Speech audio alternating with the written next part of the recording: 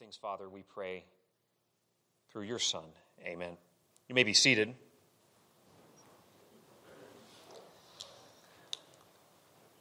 If you take a look at any list of top 10 fears, there's always some common items that are on that list. Heights is always on that list. I am absolutely terrified of heights. In fact, recently I was working on building an outbuilding at our house and had to get to doing the roof, and the roof was like steeper than I was comfortable. And so I had to get CJ to come over and save my bacon and get that roof finished. Terrified of heights. Some of y'all are absolutely petrified of spiders. I found that one of the chief callings in my life as a godly husband and a loving spouse is to kill all of the insects that may make an appearance in our house. That's one of my chief duties, is to make sure all the bugs are killed. Other people have a fear of needles. Like, ooh, I've got to go get a shot, and you avoid going to the doctor and come up with all these reasons why you can't do it. Just the thought of it is, or fear of flying, fear of snakes. Just the thought of a snake makes my skin kind of crawl. Not into that at all, whatsoever. But all the needles and snakes aside, I think in my life, nothing has quite been as terrifying as becoming a parent. As realizing that I'm responsible to keep alive another human being and in some sense ensure that Timothy is educated and he can read and that he can function in society. And you come home from the hospital, right? This was just crazy to me. You give birth, it's all exciting, and they don't send you home an owner's manual. There might be a brochure or two about, like, go to the pediatrician, they'll tell you what you need to do kind of thing, and make sure you don't feed them certain things. But otherwise, it's like, you're on your own, good luck. Like, that's kind of the feeling you get and the weight of responsibility that you feel. So you leave the hospital with a little helpless human being, one or two brochures, and all of the well-intended advice of every in-law, cousin, and Facebook friend, and then a sense of complete ignorance and a complete lack of qualification for the task at hand. At least that was me. Maybe some of you all felt like, I've got this is going to be great. Not me. But thankfully, God does not leave us to our own devices when it comes to raising children. Thankfully, God has given us in His Word inspired and perfect and infallible guidance for raising families to His glory. We're in Ephesians 6, 1-4 today, and it's God's word, God's instruction to parents, to children. Throughout the section, you notice as I was reading, Paul is basically talking about what a wise walk looks like in our various relationships. So whether that's the marriage relationship between husbands and wives, and now the parenting relationship between children and moms and dads, and he'll talk about between servants and masters. We'll look at that next week. Showing what the Spirit-filled life looks like in real relationships. Sometimes we can talk about be filled with the Spirit. It's real esoteric and mystical, and something happens at a late-night church service, and all of these emotions and feelings. It's very practical. Christianity wears shoes. It walks in the real world. The rubber meets the road. Husbands, love your wives. Wives, be subject to your own husbands. Children, obey your parents. Parents, teach and love your children. And servants, be subject to your masters, and masters, be kind towards your servants. It is very, very practical. Now, I'm aware of the fact as I get up here to preach, I'm young, and there's probably many of you here today who would be better qualified to give this message. But listen, being completely ignorant has never stopped me before from giving all these opinions, so let's plow ahead here. No, I don't want to give opinions today. We're going to look at what God's Word says. Now, last week we started looking at these parenting principles that are embedded in the text here. Children, obey your parents. We called that the authority principle, that God has called and equipped parents to represent His authority in the lives of their children. Not as an absolute dictator, as in you have no accountability, but as one who mediates and represents God's authority. Parents, the kind of authority that we are to have in the lives of our children is authority that looks like God's authority. Right? It's not supposed to be like a Stalinist kind of authority, but authority that looks like the authority of God in the lives of our children. We exert our authority as instruments of His grace to bring our children to faith in Him.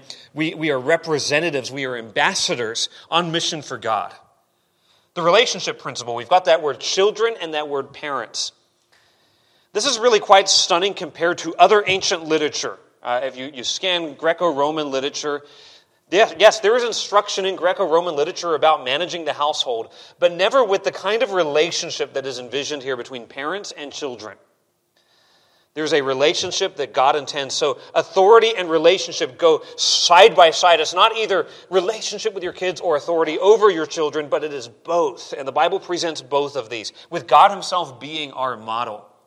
Our Father relationship, which art in heaven, authority. Both of those together. The law principle, verse 2, quotes from the Decalogue, quotes from the Ten Commandments in Exodus 20. Honor thy father and mother. That is the fifth of the Ten Commandments. Paul is not ashamed here to quote from the Old Testament law. Law has a place in the Christian home. Now, why does God give us law? God gives us law to be our schoolmaster, to bring us to Christ, to help us see our sinfulness, to see his righteousness, and to show us the way that God intends us to live. But we noted last week that law and rules and regulations can never change the heart. No number of rules can change the heart. It's not the right instrument. It's like trying to use a sledgehammer when you need a chisel. It's like using a chainsaw when you need a scalpel. It's the wrong tool. So law has a place, but it can't change the heart. And then we finished off last week with the promise principle, which is the first commandment with promise. It's interesting that Paul does not come and say it's the first commandment with a threat, and there's going to be consequences and threats and a whole fancy system of if you do this, then this will happen. Now, there is a place for discipline. We're going to talk about that today. But Paul appeals to the promise. He sets the promise before Christian children to say, believe the promises of God. Promises motivate obedience only if they are believed, which means, parents, the call here is for us to call our children to faith. Now, we pick up in verse 4, and really the rest of our principles are embedded here in verse 4. So we come up with our fifth principle for parenting that is God-inspired and it is true. We're going to call this the teamwork principle. Now notice verse 4, the address, and ye fathers. Now back in verse 1 we had the term parents, and then verse 2 we had father and mother, and then here we get fathers, and they are distinct Greek words. Okay, this is not interchangeable with always talking about mom and dad. There's a unique role that God has for fathers and a unique role God has for mothers, but it takes the entire team to bring God glory and to do this his way. Both mom and dad have a role to play. So the focus here shifts to fathers. Why? Because God, just as he has called husbands to be the head in the marriage, he has called fathers to be the leader in the home. Dad is like the team captain. Some sports, they'll have a team captain. He takes the field with the rest of the team. He might be playing shortstop on the New York Yankees, or he might be the quarterback. He's a player on the field, but he's got a leadership role. He's like a player coach. He's specifically addressed, dad is specifically addressed in verse 4, not because mom has no role to play. It's not, okay, dads, you've got the role of raising the kids. Mom is just going to go to Target and drink lattes at Starbucks all day. No, it's that each has a role to play, and the father, as the God-ordained head of the home, is given the ultimate responsibility. He is to be the leader. Now, we touched on this back a few weeks ago when we were looking at marriage in Ephesians 5. This is not simply arbitrary. It's not just that, men are physically stronger than women, and therefore they can just sort of exert their rule and have authority and control. That's not what this is about. It's not about control. It's not about the selfish exercise of power. This is rooted in the creation order. Husbandly headship in the home exists before the fall, according to 1 Timothy chapter 2. We see Adam in the Garden of Eden leading his home before the fall came along. Now, sin twists and perverts what God intended in the creation. But nonetheless, authority and leadership is a good thing. We live in an anti-authoritarian age where nobody wants any authority, right? They want to do what they want to do. They don't want anyone telling them otherwise.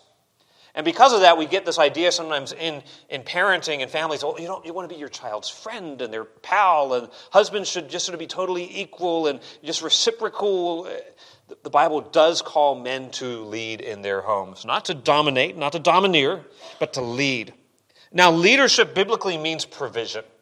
Leadership biblically means you're going to provide protection, whether that is physical protection for your family, whether that is emotional protection, of shielding them, and then it also includes spiritual protection.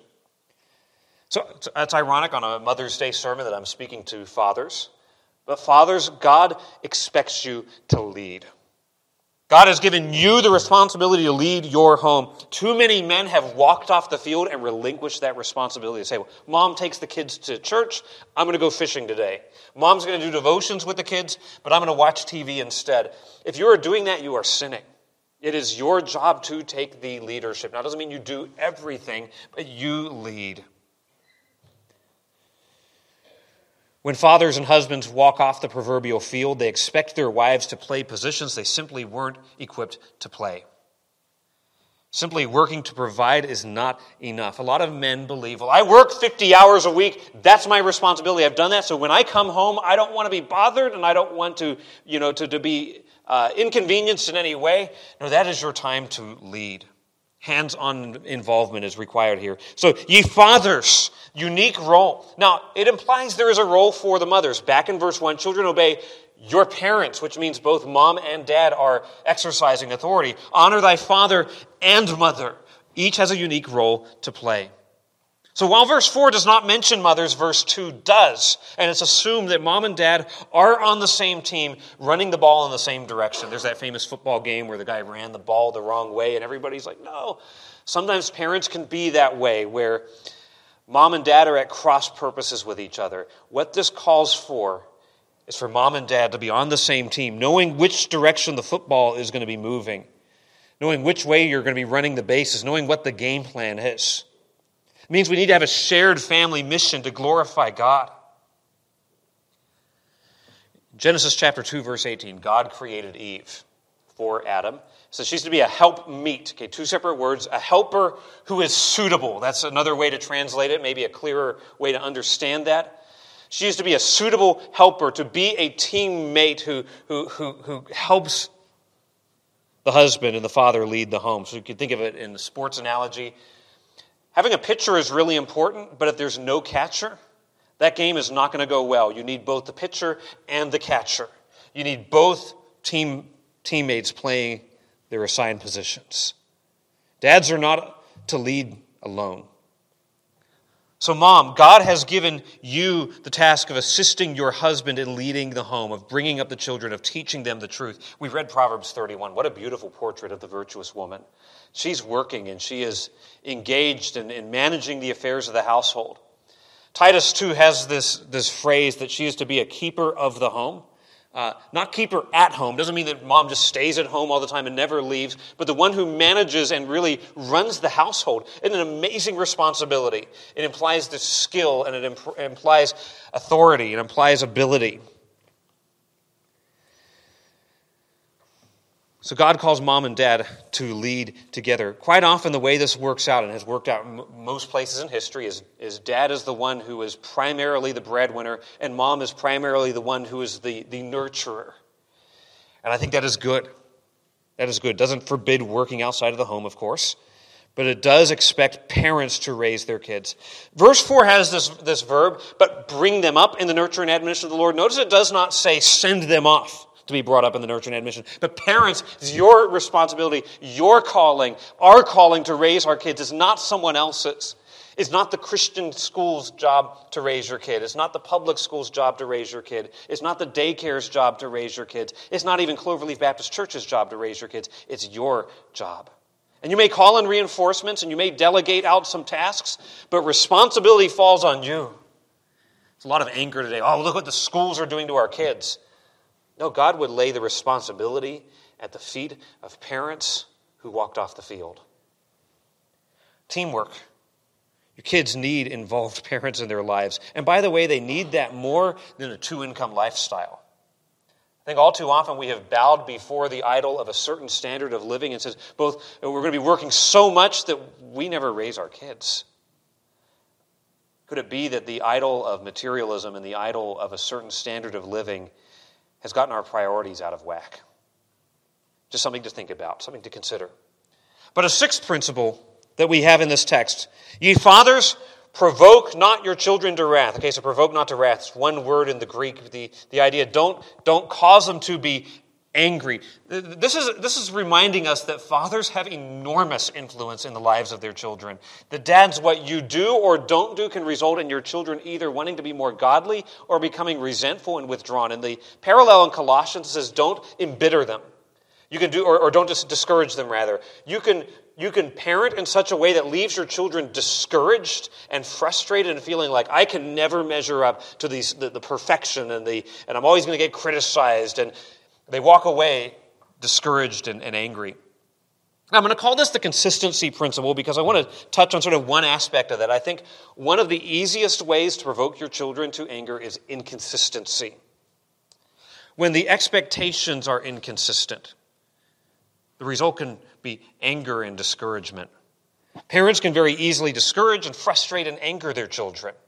Now, by the way, this does not mean that if your kids get angry, it's always your fault. Oftentimes, kids get angry because they don't like being told what to do and they have a sinful, fallen nature. But there are things that as parents we can do where we're not being obedient to God that does result in provoking them to anger and make it harder for them doing what is right. So when expectations are not consistent, when you flip-flop every other day, you might scold one day for spilled milk but laugh the next at flagrant disobedience. This is going to provoke anger and confusion. When parents flip-flop on what they'll tolerate, when you will allow disobedience 46 times, they come here, come here, come here, come here, and then the 47th time you explode in rage at your child, where there's no consistency and they don't know where the line is, and the only line on how mom and dad respond to discipline is their mood that day. It's going to provoke to anger. Children will be left confused and hurt and resentful when expectations are unreasonable. If parents are consistently demanding kids do things beyond their ability, beyond their age, they'll be left with seething resentment. Also, the idea of consistent treatment. You can read the Old Testament, and one of the things you will see in the Old Testament, specifically with the life of Abraham and Isaac and Jacob, is you see the horrible fruits of favoritism. So you've got Isaac and Ishmael, and favoritism going on with that. And then you have Jacob and Esau, and Jacob has to flee because of the favoritism and one parent with one of the children playing them off against each other and the children against the parents. And then you see it particularly in the life of the 12 sons of Jacob with Joseph. Joseph's the favorite son. He gets special clothes. It creates resentment in the hearts of the other sons, and they sinfully try to get rid of Joseph, and we know how that story goes on, how God redeems that. And of course, Joseph's brothers are absolutely responsible for what they did, but wonder how the story could have been different if Jacob had not given into the impulse to play favorites and be, well, he's the favorite kid, and we're going to treat Joseph differently than the others, and everybody knows it. Consistent treatment. Don't play favorites. We see Isaac preferring Jacob and Rebekah, or Isaac preferring Esau and Rebekah preferring Jacob, Jacob preferring Joseph, and families that were absolutely dysfunctional and destroyed as a result. Now, that doesn't mean every child gets treated exactly the same. One of the beauties of parenting is you get to encounter like this amazing, unique personality that every child has. And it's not just a carbon copy of mom or a carbon copy of dad. It's not even a mixture of the two sometimes.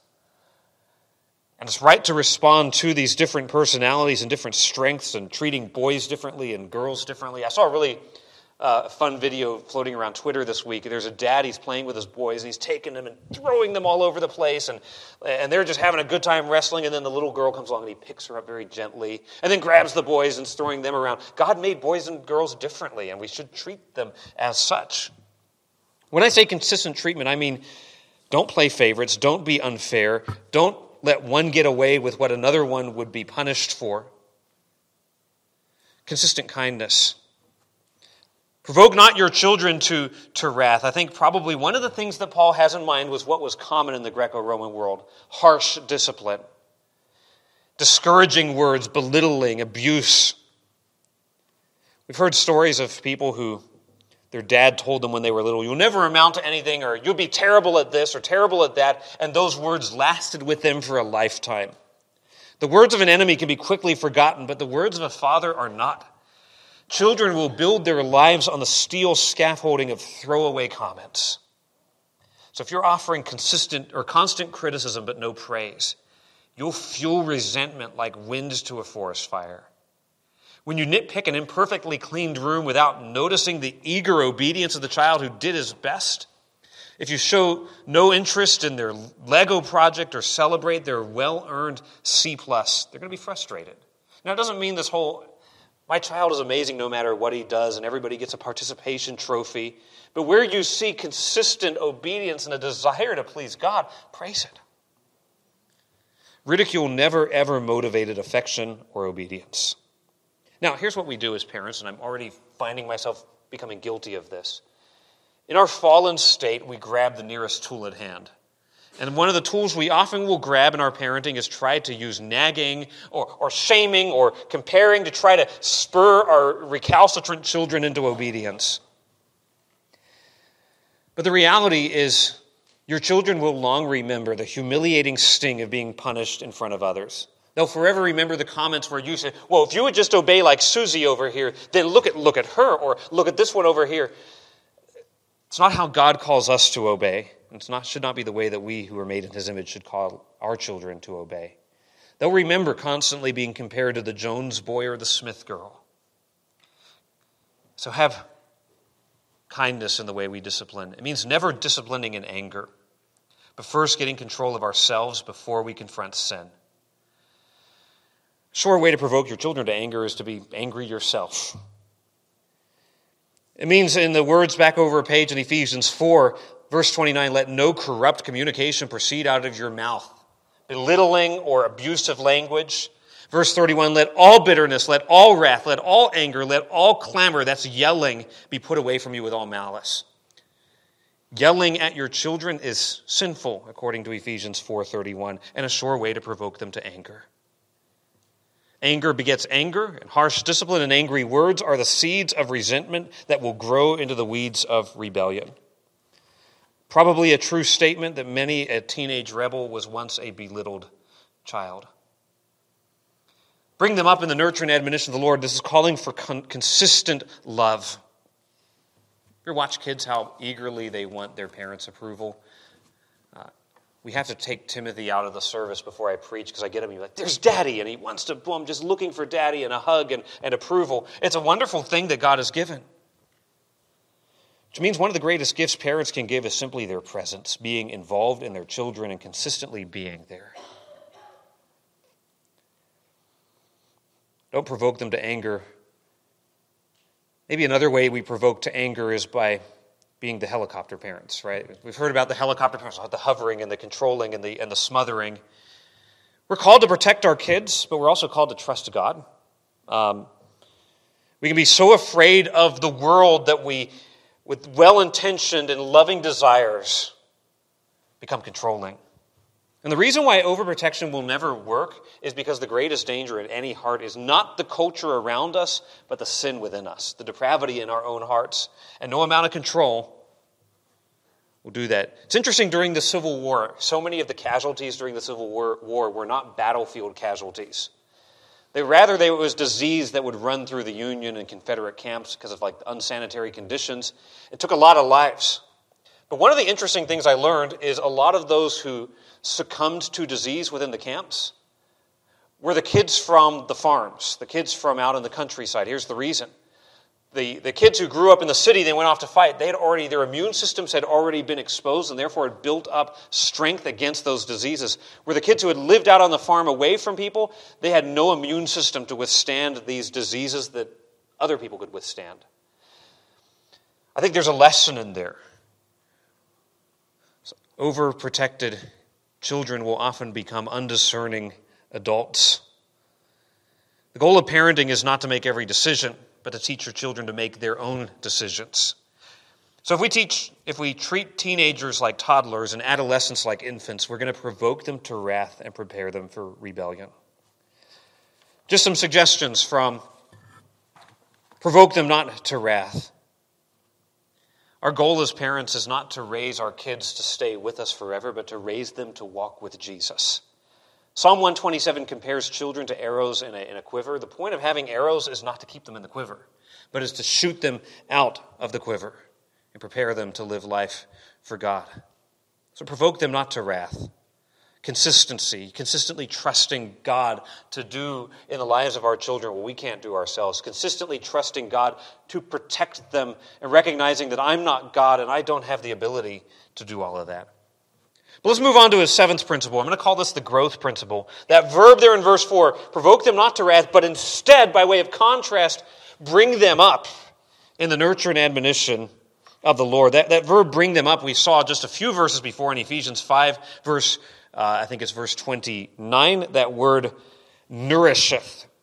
Right? The idea of nourish, it's more than just giving the bare minimum, but the idea of giving good and healthy input. In contrast to provoking to anger, fathers are called to bring them up, to nourish, to bring them up tenderly. One person who's known in history as being very austere, supposedly, put it this way, let them be fondly cherished.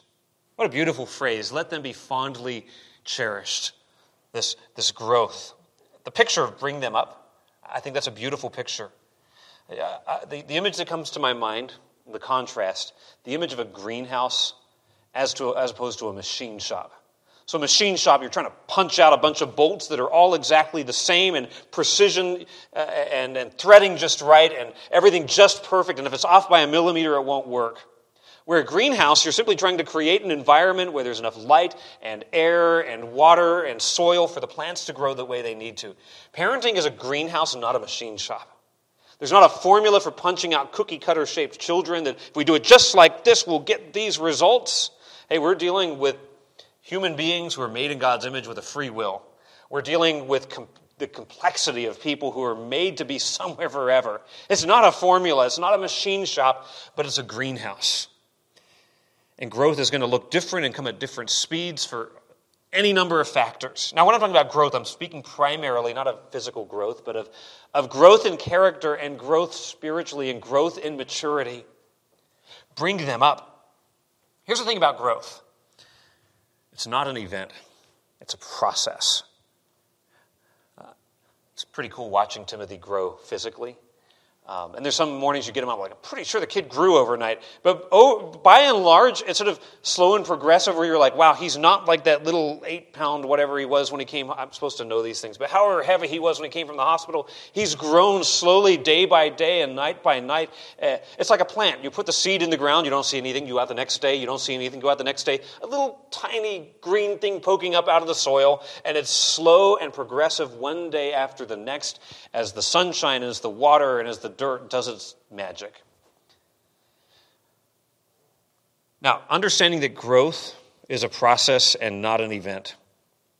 Growth is slow and steady. Raising children is a long-term project. By the way, the tense of the verb there, bring them up, is a progressive tense. It's an ongoing, not just a one time I brought them up. I took them to church one time, they're good to go. Or they prayed the sinner's prayer, they're done. Or we had one conversation one time. I mentioned last week, Paul Tripp calls parenting one unending conversation. I like that. One unending conversation. It's not just, I checked that parenting box off, but it's an ongoing conversation. Growth is not about one moment in our lives, but 10,000 little ones. So character growth, like physical growth, is not measured in days, but in years.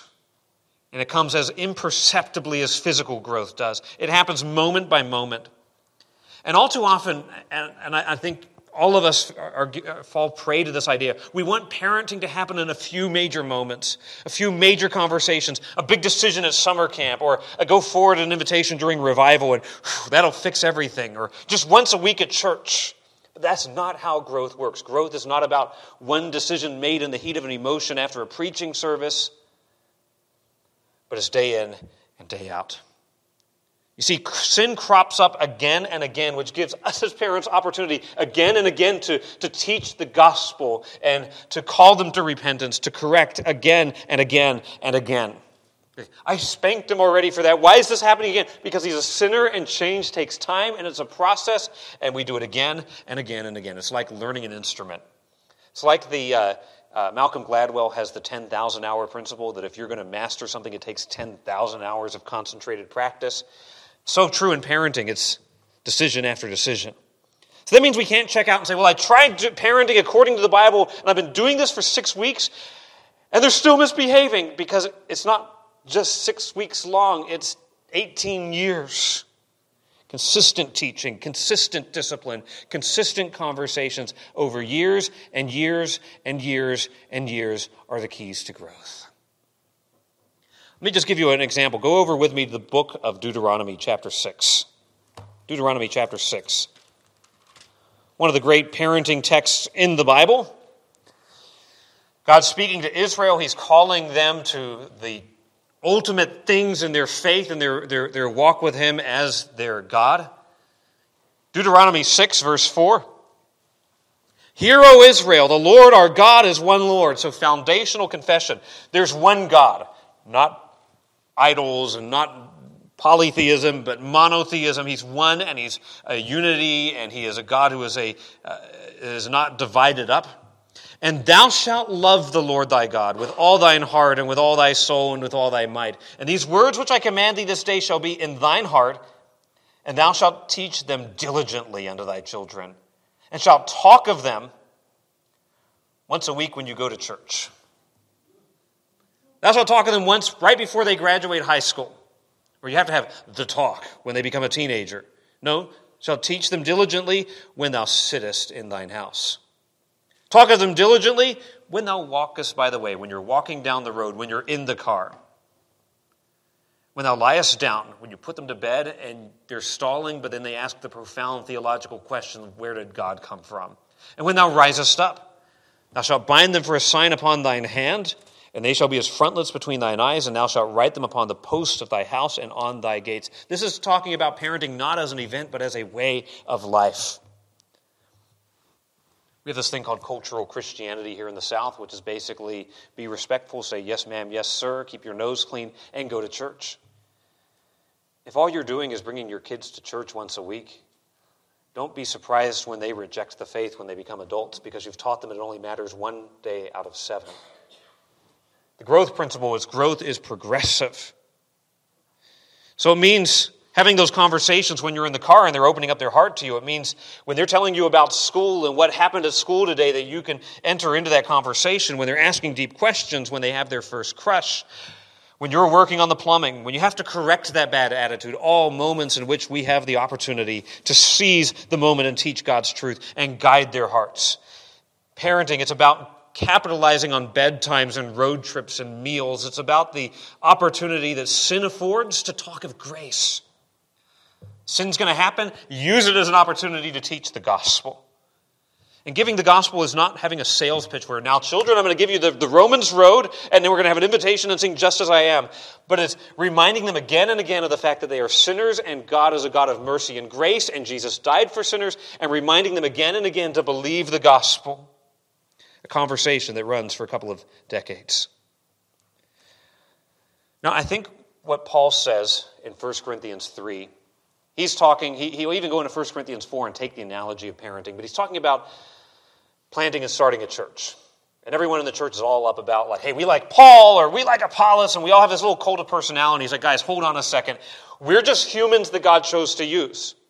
So in starting a church and raising a family, the principle is the same. He says, I just planted the seed. Here's the truth, you believed it. Apollos watered, God uses Apollos and other people to nurture that so there's growth, but God gave the increase. He changes the analogy to construction. He says, okay, it's like laying a foundation. I've laid the foundation, other people build on the foundation, they're going to be held accountable to God. But guess what? The foundation is Jesus. He compares the church to a temple. What matters is not who built the building, but who lives in the building. Now, here's the point. When it comes to parenting, you plant, you water. Who gives the increase? God does. The outcomes are in His hands. Because maybe you're sitting here today and you're thinking, man, I did the best I could. I was no, not perfect. But I got a kid, he's grown up and he doesn't really want anything to do with God. I'm a miserable, horrible, rotten failure. Maybe there's some things you could have done differently. If parenting is a machine shop, then yeah, something was wrong with the machinery and you didn't have all the right inputs into the thing that was punching out the bolts. But if parenting's a greenhouse and it's growth, you're faithful to create that environment, but you cannot create faith in their heart. You cannot create affection for Jesus in their heart. You can create the environment that nurtures and welcomes that, but only God can bring about that miracle of heart transformation. So that's the growth principle. Only God can make growth happen. Growth is a process, it's not an event. Now he says, bring them up. We got these two phrases at the end of verse 4, in the nurture and in the admonition of the Lord. That word nurture is the word discipline. So we're going to call this the discipline principle. Bring them up in the discipline and bring them up in the admonition of the Lord. Parenting is about training. It is about getting certain habits of the heart to be in place. Now, we could divide discipline into two ways. Okay, so I say, I'm going to get some discipline in my life. I'm going to start running 3 miles every day. That's not about like punishment. That's about trying to prevent things from happening. That's about saying, man, I don't want to weigh 800 pounds and have heart disease and all of these certain things. Discipline can be preventative. And so much of parenting is preventative discipline, is training character. Getting past just, here's a rule, do it or don't do it, discipline or obedience or disobedience, but getting to the place of character that is pleasing to God. So much of Proverbs is about training character. Positively teaching habits, cultivating character. Correcting is not just about obedience and disobedience, but getting underneath that to character, to motivations, and to affections. It's about training a heart to value what God values. But there's also corrective discipline. Now, we live in our day where there's a bazillion mom blogs and parenting TikTokers who invent new parenting methodologies every day. There's tiger parenting and permissive parenting and gentle parenting and unschooling and all of these different approaches to parenting and schooling that come along. And so some people say, well, we sort of tried the discipline thing, but it didn't really work. I want to just pause for a second to say that discipline is biblical. Correction. And not the word punishment. I think that's the wrong idea. What happens often is, I'm going to punish my child, is you're simply taking your anger and putting it onto your kids. That's not biblical correction. Biblical correction is explaining what the sin is and then bringing the appropriate response to it so that the behavior can be straightened out. Hebrews chapter 12 compares God to a father, and it says that God, like a father, disciplines his children. God as a father disciplines his children. He does it in love. He does it for our own good. He says our earthly fathers disciplined us while we were on this earth for a few days after their own pleasure, but God does it for the eternal fruits of righteousness. The book of Proverbs speaks repeatedly. Proverbs 13:24, Proverbs 22:15, Proverbs 23 verses 13 and 14, Proverbs 29 and verse 15 speaks of the rod. So what we would call spanking is a biblical practice. It is a biblical practice. Now listen, yelling at your children, being verbally abusive to your children, being excessive in discipline, that is wrong. That is sinful. It is egregious. And if the goal of discipline is retribution, it is also sinful. It's just, well, they have annoyed me up to here, so now they're going to have it. They're going to get their licks, and that's not biblical discipline either. That is abusive. It means when you correct, correction's always paired with explanation and teaching to get to the heart of the issue, and then the goal is to restore the relationship as quickly as possible. I think that's one of the benefits of doing it God's way. You say, well, I'm going to ground you for 6 weeks. Guess what? The relationship's not going to be restored for another 6 weeks. Do you really want that? But with biblical correction, the problem can be solved and repentance can happen and restoration can happen at that time. If you correct because you are angry or because your pride has been wounded or your tranquility has been upended, you're disciplining out of selfishness. So this discipline principle say discipline is a biblical pillar in parenting of the Christian home. Not harshness, not anger, not excessive, with the goal of correction. But notice how the text goes on, the nurture and admonition. Parenting is about training, but parenting is also, this is our ninth principle, the instruction principle. It's not just about training, but also about teaching. It's not just the only time you see me is when you have done something wrong. I think that's why some kids will act out as that's the only time they ever get attention. The squeaky wheel gets the grease, and so the naughty child at least gets some kind of attention. It's better than being ignored perpetually for the glow of the iPhone. There's discipline, both preventative and corrective, but then there's also instruction. That word admonition, it's verbal instruction and warning and sometimes confrontation. Discipline's only part of our toolkit. Parenting is not just like when you do something wrong, I'm going to discipline you and we're done. But this positive instruction, admonition, warnings, directives. It's verbal instruction that's, listen, backed up by example. Backed up by example. Not the, hey, make sure you never smoke while you smoke through another pack of cigarettes. That's not going to work. It's going to be backed by example. The word admonition literally is the idea of putting into the mind. To take something and put it into the mind. How do we get this between your ears, into your mind, into your heart? It's not just I've said the words. It's not just I have gotten your behavior to meet a standard, but it is about reaching the heart. Proverbs 4 says, keep thy heart with all diligence, for out of it are the issues of life. All behavior is downstream from the heart.